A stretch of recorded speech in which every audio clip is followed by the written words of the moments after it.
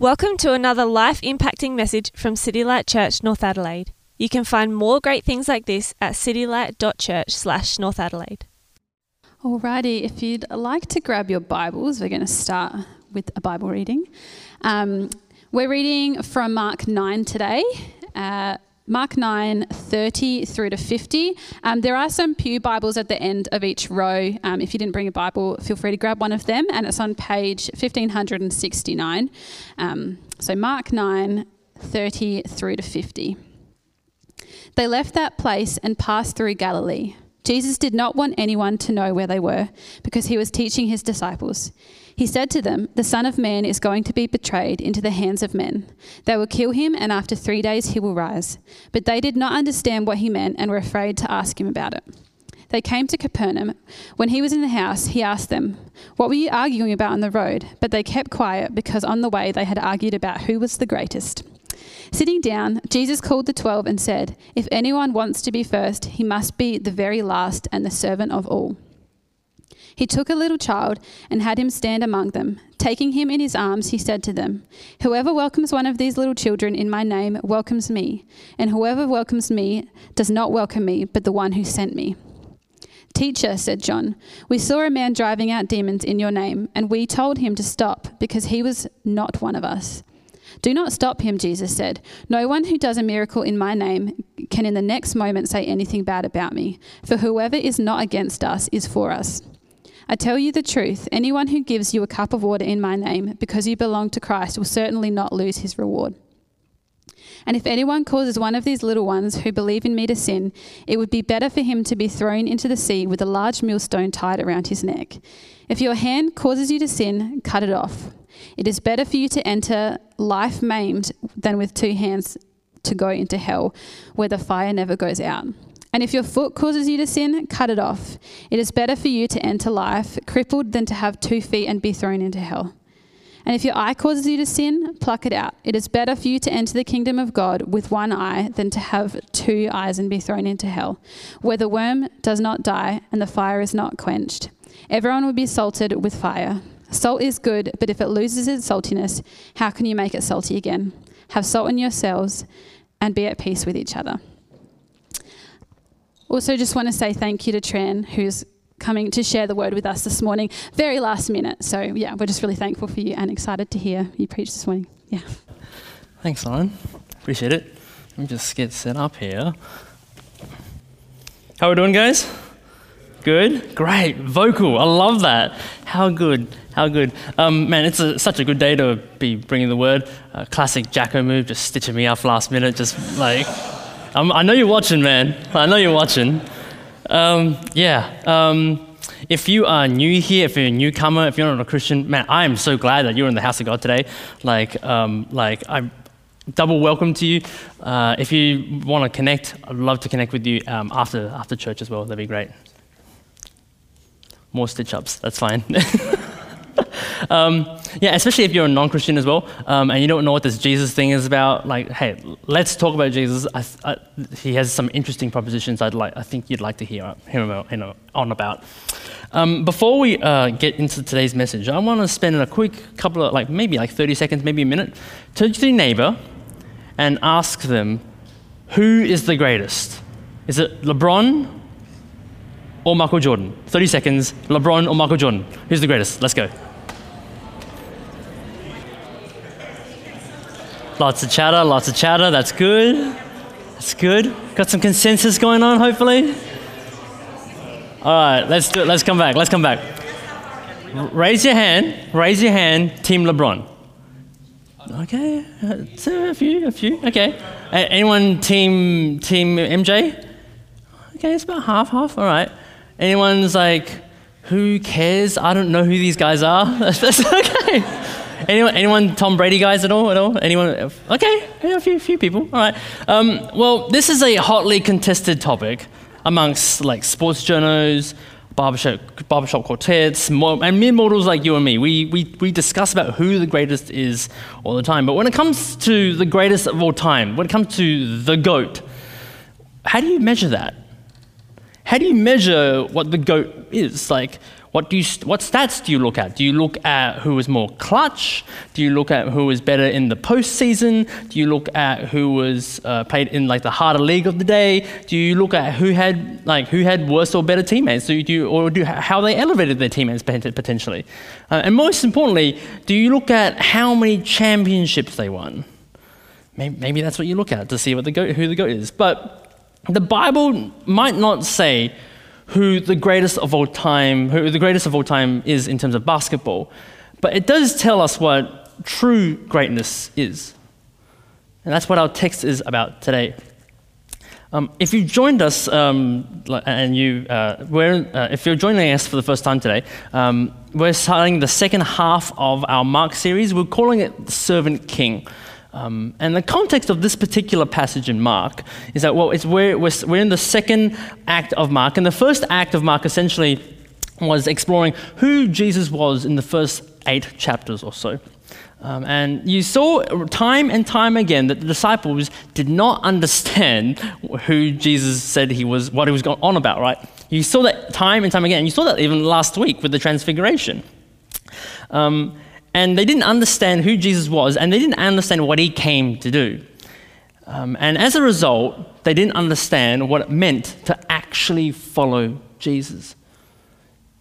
So what you see here in this passage is that Jesus teaches them what it means to follow his greatness. So the big idea today is this. I want you to if you're writing notes, the big idea is this. Jesus showed his greatness by dying as a servant. Jesus shows his greatness by dying as a servant. And I think Mark explores this particular idea in 3 ways. He calls this a discipleship and explores this idea in 3 ways. Firstly, he explores the greatness of Jesus' humility. And then he talks about the significance of accepting those who are insignificant. And lastly, he talks about the impact of intentional holiness. Now, those sounds like a lot of words, so I'm going to unpack the text today. Let's pray, ask God for him to help us unpack his word this morning. Heavenly Father, we just thank you for who you are. We thank you for your word. We thank you that it is living and active and that you speak through it. Help us to hear from you this morning, that the words I speak aren't just my own words, but they're actually your words. Transform us as we encounter you this morning. May we go leaving here shining brighter than we did today, coming in this morning. Spirit, I pray that you help me preach with clarity and conviction. May the words of my mouth and the meditations of my heart be pleasing and acceptable in your sight. We pray these things in Jesus' mighty name. Amen. Okay, so as I said before, Mark kind of explores this particular passage in 3 kind of sections. The first one being the greatness of Jesus' humility. You see, the start of this passage, you might not have noticed, but if you recall back maybe to Mark 8, you might have heard Jesus say something similar. He says this in Mark 8:31. He says, he then began to teach them that the Son of Man must suffer many things and be rejected by the elders, the chief priests, and the teachers of the law, and that he must be killed after 3 days rise again. And in fact, in Mark, what happens, Jesus predicts his death 3 times. This is the second time that he does that. And each time Mark is telling them about him going to die, Jesus is actually trying to teach them what it means to follow him, what it means to be a disciple. Let's read verses 30 to 32 together. It says this. They left the place and passed through Galilee. Jesus did not want anyone to know where they were because he was teaching his disciples. He said to them, the Son of Man is going to be betrayed into the hands of men. They will kill him, and after 3 days he will rise. But they did not understand what he meant and were afraid to ask him about it. Now, I don't know about you, but this sounds pretty clear, right? It sounds pretty clear. It's not like Jesus is being ultra cryptic or unusual or he's doing a parable or something like that. It sounds pretty clear. Jesus is pretty much telling them straight up, yo, I'm gonna get backstabbed pretty soon, and they're gonna kill me, but I'm coming back. It's pretty simple, right? It's pretty straightforward. There's nothing cryptic about that at all. So why does Mark tell us here that the disciples did not understand. Well, in verse 32, it says, it doesn't say it doesn't say it directly in here, but the context is here this. The disciples thought that Jesus wasn't just this. They thought they knew that he was the Messiah, but they thought that he was their liberator. He had come to liberate them from their oppressors, from the Roman Empire. And so when Jesus tells them that he's going to die at the hands of these people and not liberate them, there's a disconnect between the disciples' expectations and the reality of what Jesus has said. That's why they were afraid to ask. That's why they were afraid to ask, because they were afraid to get the answer that they might not want to get. And you can see why they didn't ask. It would reveal their hearts, and they get revealed anyway in verses 33 and 34. It says this: They came to Capernaum. When he was in the house, he asked them, "What were you arguing about on the road?" But they kept quiet because on the way they had argued who was the greatest. It's kind of like saying this. Imagine the scene. They're walking into Capernaum, and Jesus is talking and telling them, "I'm going to die. This is what it means to follow me." And then Jesus asked them, "What are you talking about?" It's like, and the disciples are just sheepishly like, they're kind of like kids getting caught red-handed, right? You know that feeling when, I don't know if you were a kid and your hand was stuck in the cookie jar and you got caught red-handed, that kind of deal? And the reaction of the disciples showed the guiltiness of their hearts. They knew what they were talking about was not something what it would be like. It was not something that would reflected what being a disciple looked like. They knew their hearts were in the wrong. Now, when we hear about people talking about being the greatest or I'm great at this particular thing, whatever, our natural inclination is to kind of step back a little. It's kind of to be repulsed by it a little bit because we naturally doubt people's claims about them being the greatest, right? Are you like truly great at this thing? That's what we think. And for the disciples to argue who was actually greatest among them, they actually forgot something.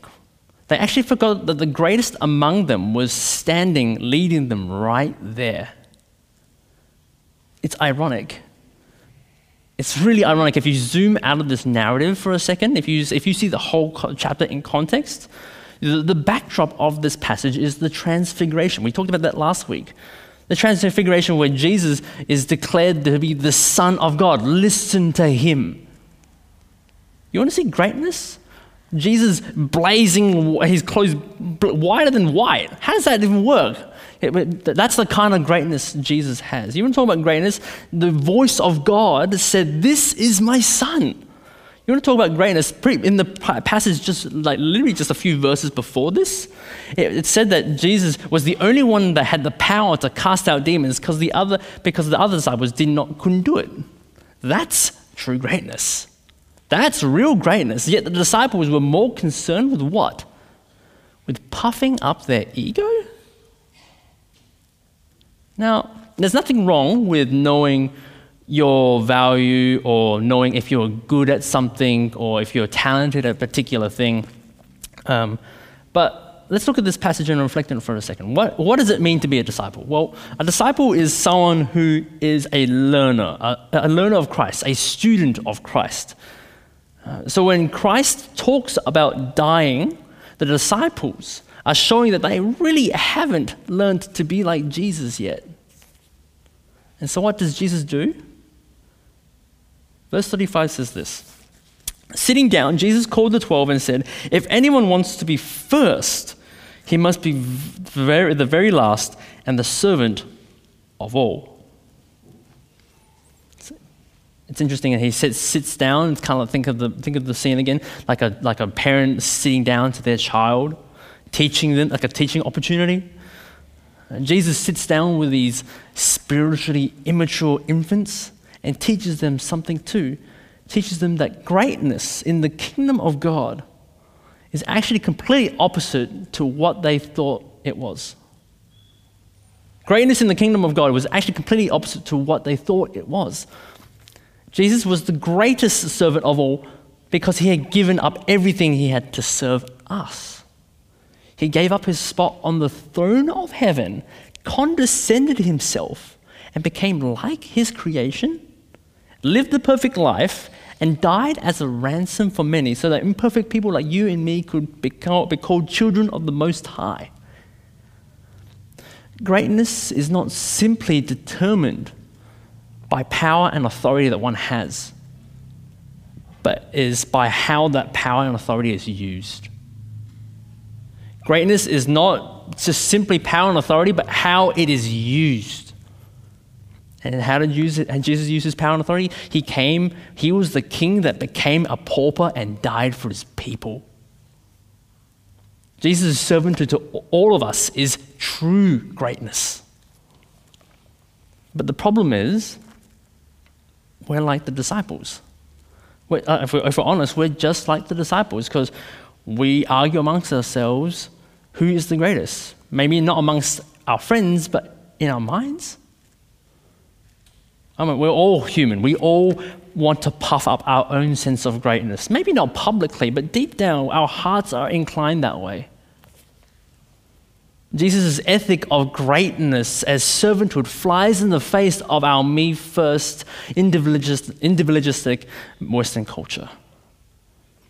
And to be honest, I think all of us can identify with this. We are all subtly trying to find our identity and our value by our own means and achievements, whether it be like climbing the corporate ladder, or finding our influence on Facebook, or we flex our affluence on Instagram, or maybe it's by our virtual signaling of our moral superiority. It doesn't matter which end of the political spectrum you are. Or maybe it's by boasting in our talents and our deeds. When we think about it, we didn't actually make these things. God gave it to us, right? And yet we have the audacity to say, to boast in these things. And we do all of this in the name of self-confidence and self-esteem. The human heart seeks to be the greatest. But we already forget that title belongs to Jesus, to King Jesus already.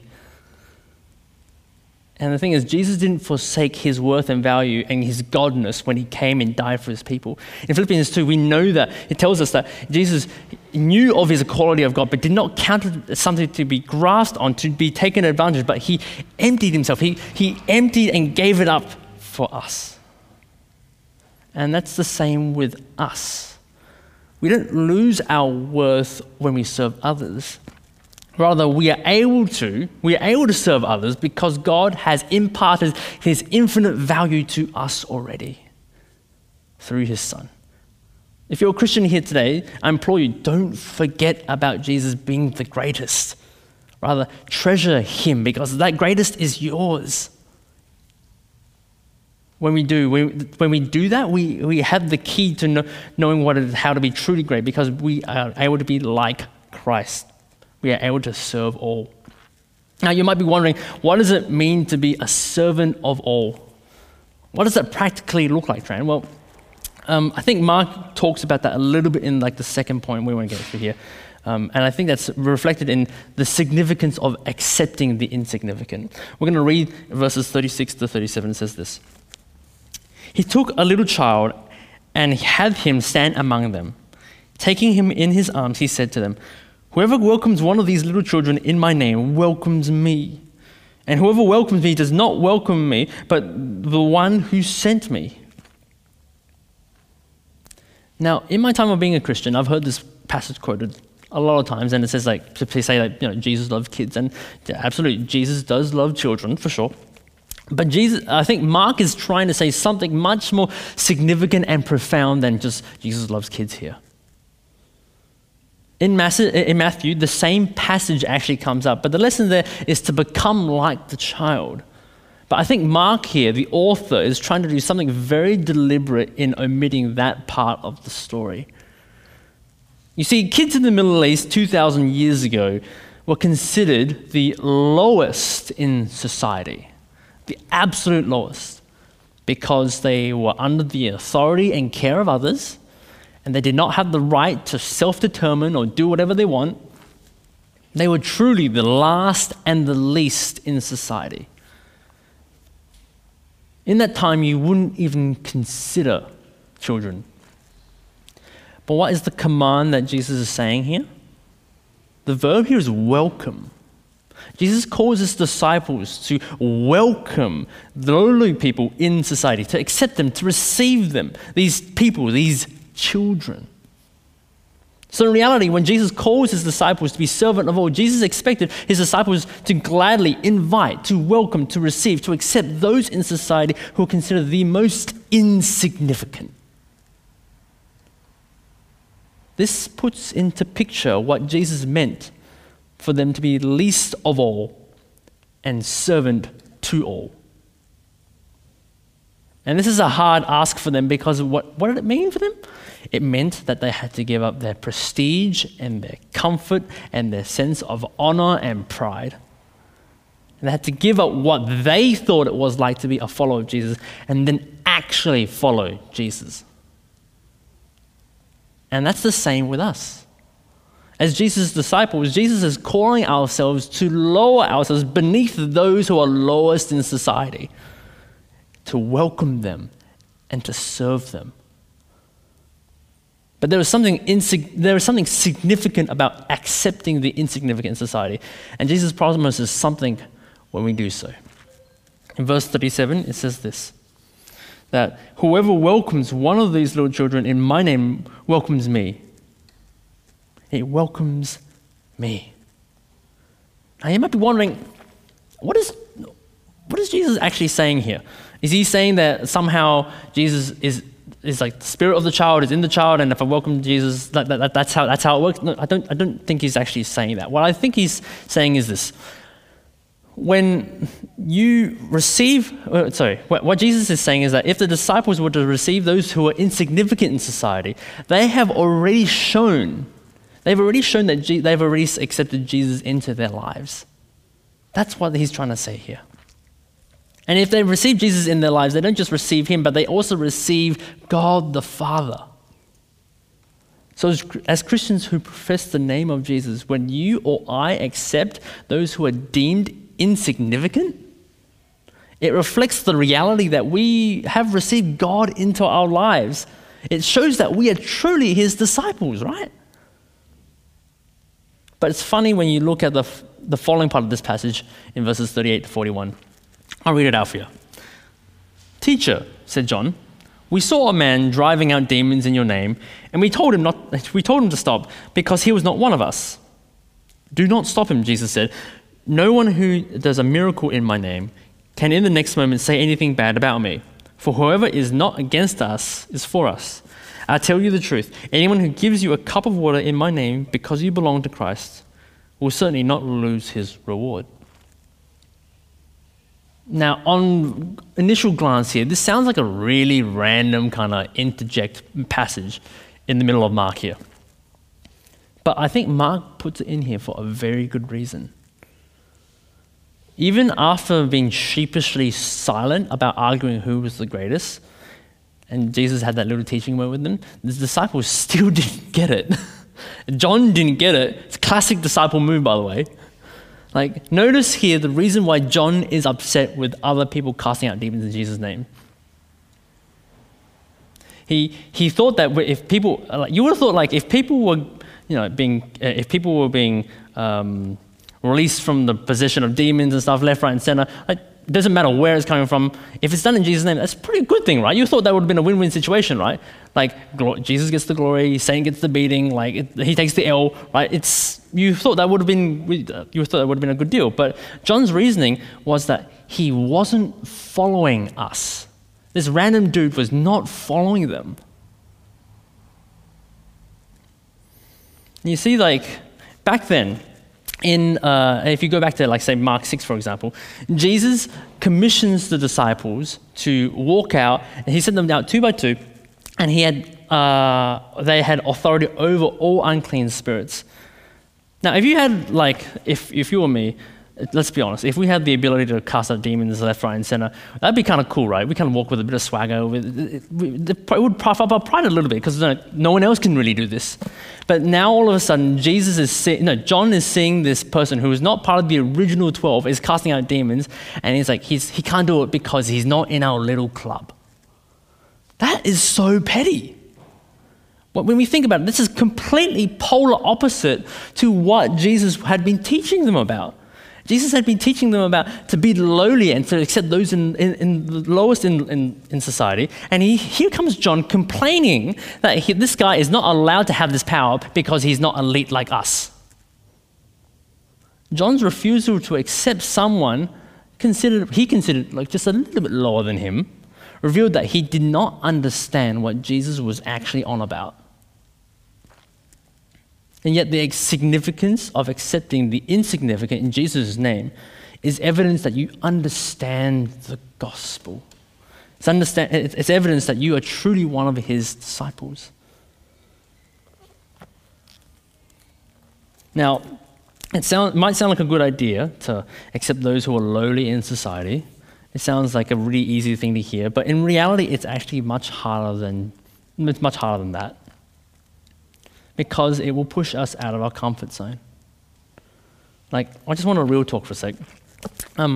This message here was preached, I preached this message a few weeks ago to another church, but I think it's also very, very important for us to hear this today.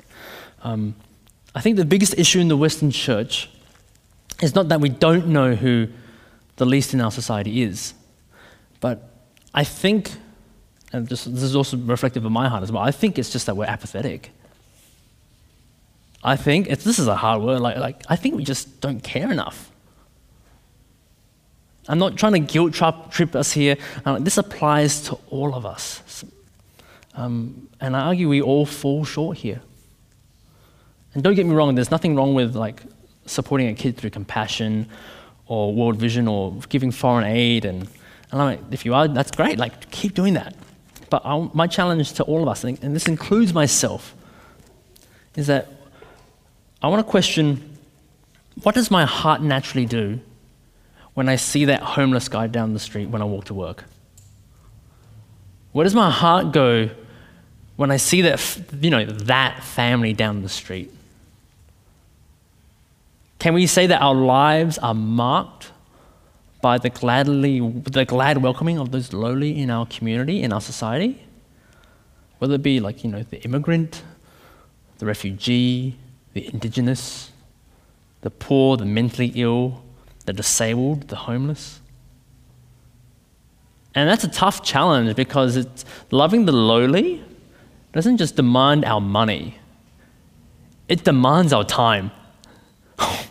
It demands our time. It demands our patience, our effort, our energy.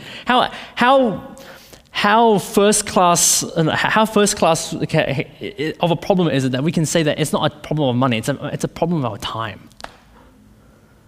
And you might be thinking, Andrew, are you asking me to fix all the world's problems? Are you fixing me? I can't do that, Tran. I can't do that. There's too many issues.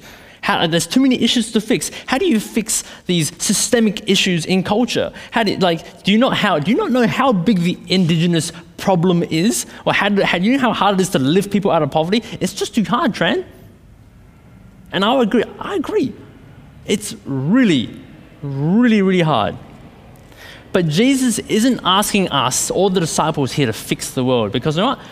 The world already has a savior. But if there is power that can resurrect Jesus from the dead, surely that same power can use your little contribution to the world, right? Is not God sovereign? Is he not mighty? Is he not all-knowing, all-seeing, all-powerful?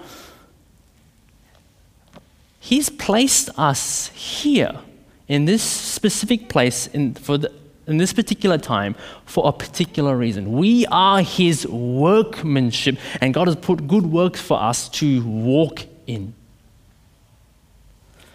God will not be hamstrung by how many people you serve in your life or how quote-unquote successful your loving is. But God does call us to obedience as a response to his grace for us.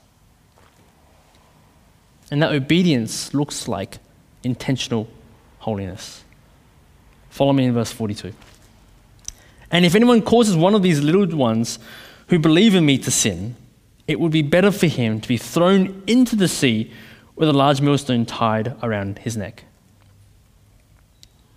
Jesus does not mince his words here, friends. We're in the same episode here. The child is still there, like in front of them, and Jesus, this is still the same episode. And Jesus is saying that if you use my name and you serve this person, but you behave in a way that makes this person lose their faith, it's better if you just neck yourself. That's the words that Jesus is doing, because it's better that you just neck yourself because you're not doing yourself any favors. That's what Jesus is saying here. I read a commentary and I put it this way. The disciple is not to be a stumbling block to the last and the least. A refusal to receive these little ones, quote unquote, is nothing less than hubris and conceit, which will also get its appropriate reward. You see, if you are a disciple of Jesus, if you are a learner of Jesus, everything you do in his name, you do everything in his name, and your life is to imitate him. This is why Jesus continues the way he does in verses 43 to 48. I'll read it out for you. If your hand causes you to sin, cut it off. It is better for you to enter life maimed than with two hands to go into hell, and where the fire never goes out. And if your foot causes you to sin, cut it off. It is better for you to enter life crippled than to have 2 feet and be thrown into hell. And if your eye causes you to sin, pluck it out. It is better for you to enter the kingdom of God with one eye than to have 2 eyes and be thrown into hell, where the worm does not die and the fire is not quenched. You can see that this section of the text is pretty concerned about avoiding hell. It talks about the seriousness of sin and the consequences of indulging in it. Now, if you've been a Christian for any period of time, you would have probably heard these verses and understood them to be, you should avoid sin with everything you got. And absolutely true, this is something you can take from that particular passage. But when we think of this passage, oftentimes we think of it in terms of we should avoid behaviors that are quote unquote morally wrong in the eyes of God. And this is true, but I think Jesus is saying something much more profound than just avoiding morally wrong things. You see, holiness is not just about merely avoiding morally wrong things. This is really important. Holiness is not just merely avoiding morally wrong choices. And this is important for you to understand if you're a Christian. Because ultimately, holiness is actually being like Christ. It's being like Christ. And when we fail to be like Christ, that is what sin is. That is what sin really is. When we fall short of the glory of God, when we fall short in our actions of our hands, the words of our mouth, and the thoughts in our minds. Mark is trying to tell us in this passage overall that the disciples are to squelch out not just the behaviors, but all inclinations that run contrary to the character of Jesus. The heart of the problem is really the problem of the heart. And this is not just for the sake of the disciple, but also for the sake of those who they are serving, for not adversely impacting the faith of those who they are serving. Now, I don't know if you've read much about, if you've been on Christian Twitter lately or just read Christianity Today lately or not, but in the last couple of years, especially in the last few months, Christian leaders have not done very well. I can put it that way. I'm not going to name names or anything like that, but we have had huge Christian leaders, like people that we look up to, almost like as celebrities, kind of. And we see them fail in their lives personally, in their personal lives. And some of this is really, really recent. And I can't imagine the kind of impact that has on their ministry. More importantly, I can't imagine the kind of impact that would have on the lives of people who were involved in these ministries or how they ministered to. And for me, I personally looked up to some of these people. And fortunately for me, my faith was not rocked, but it certainly made me question things I had learned from them. And this is just me from consuming their content from a distance.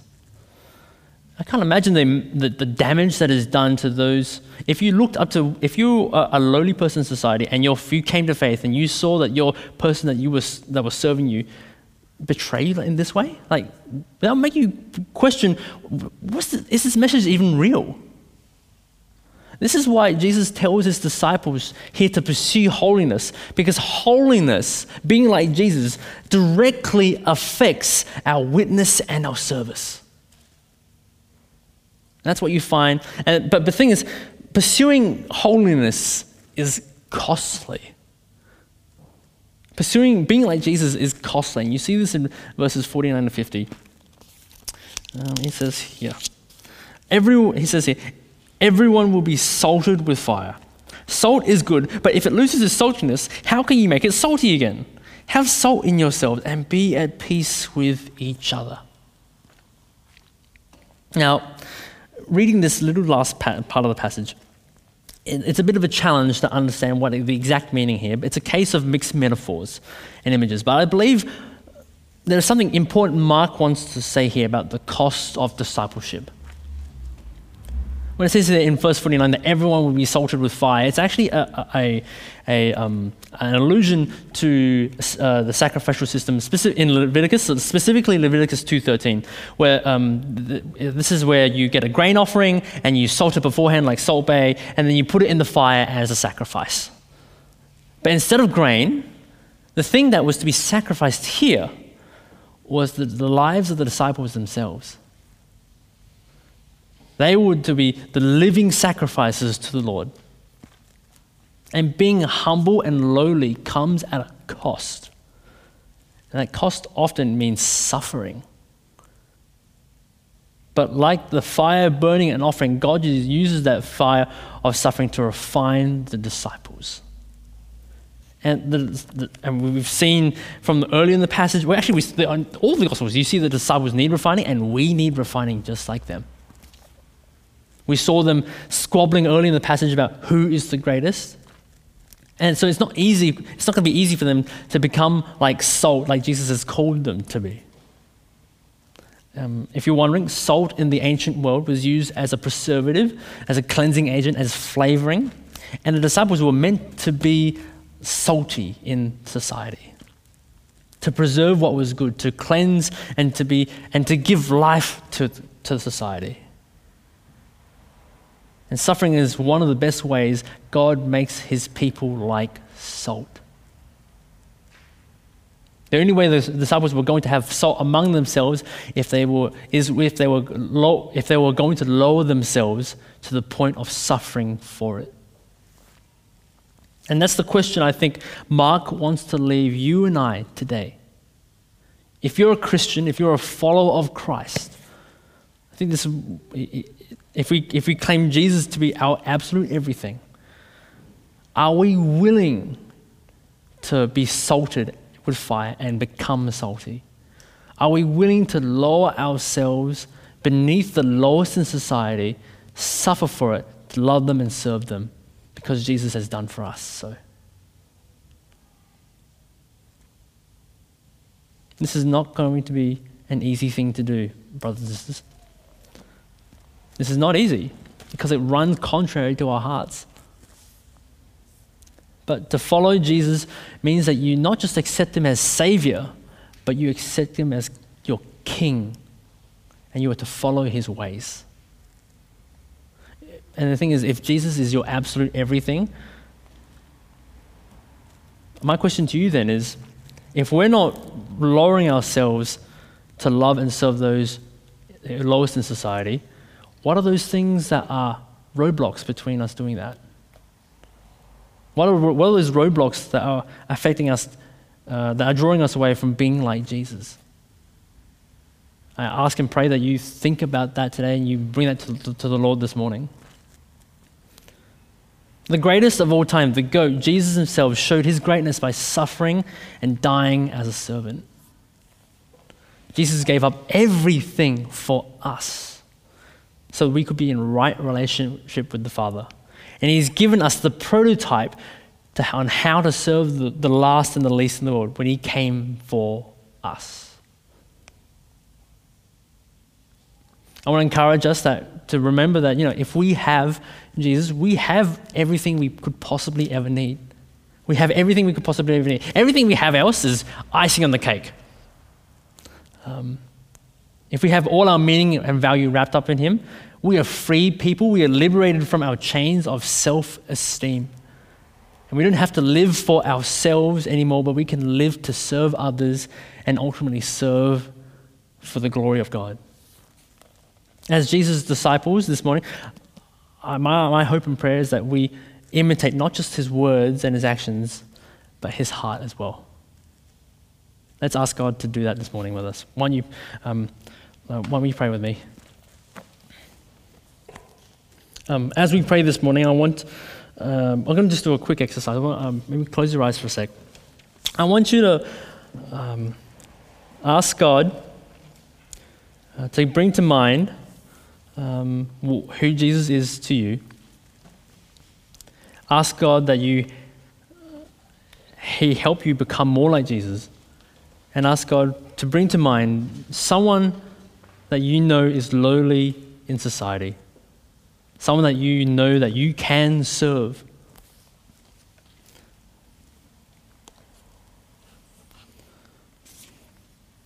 I'll give you some time.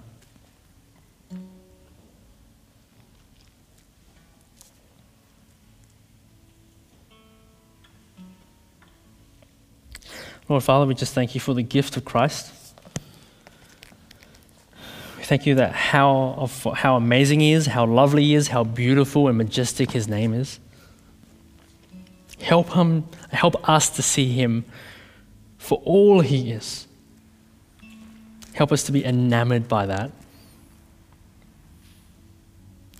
Lord, we pray that as your disciples, help us to be like him. Help us to forget about ourselves, to consider ourselves less,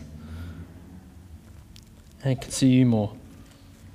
Help us to lower ourselves to the point of suffering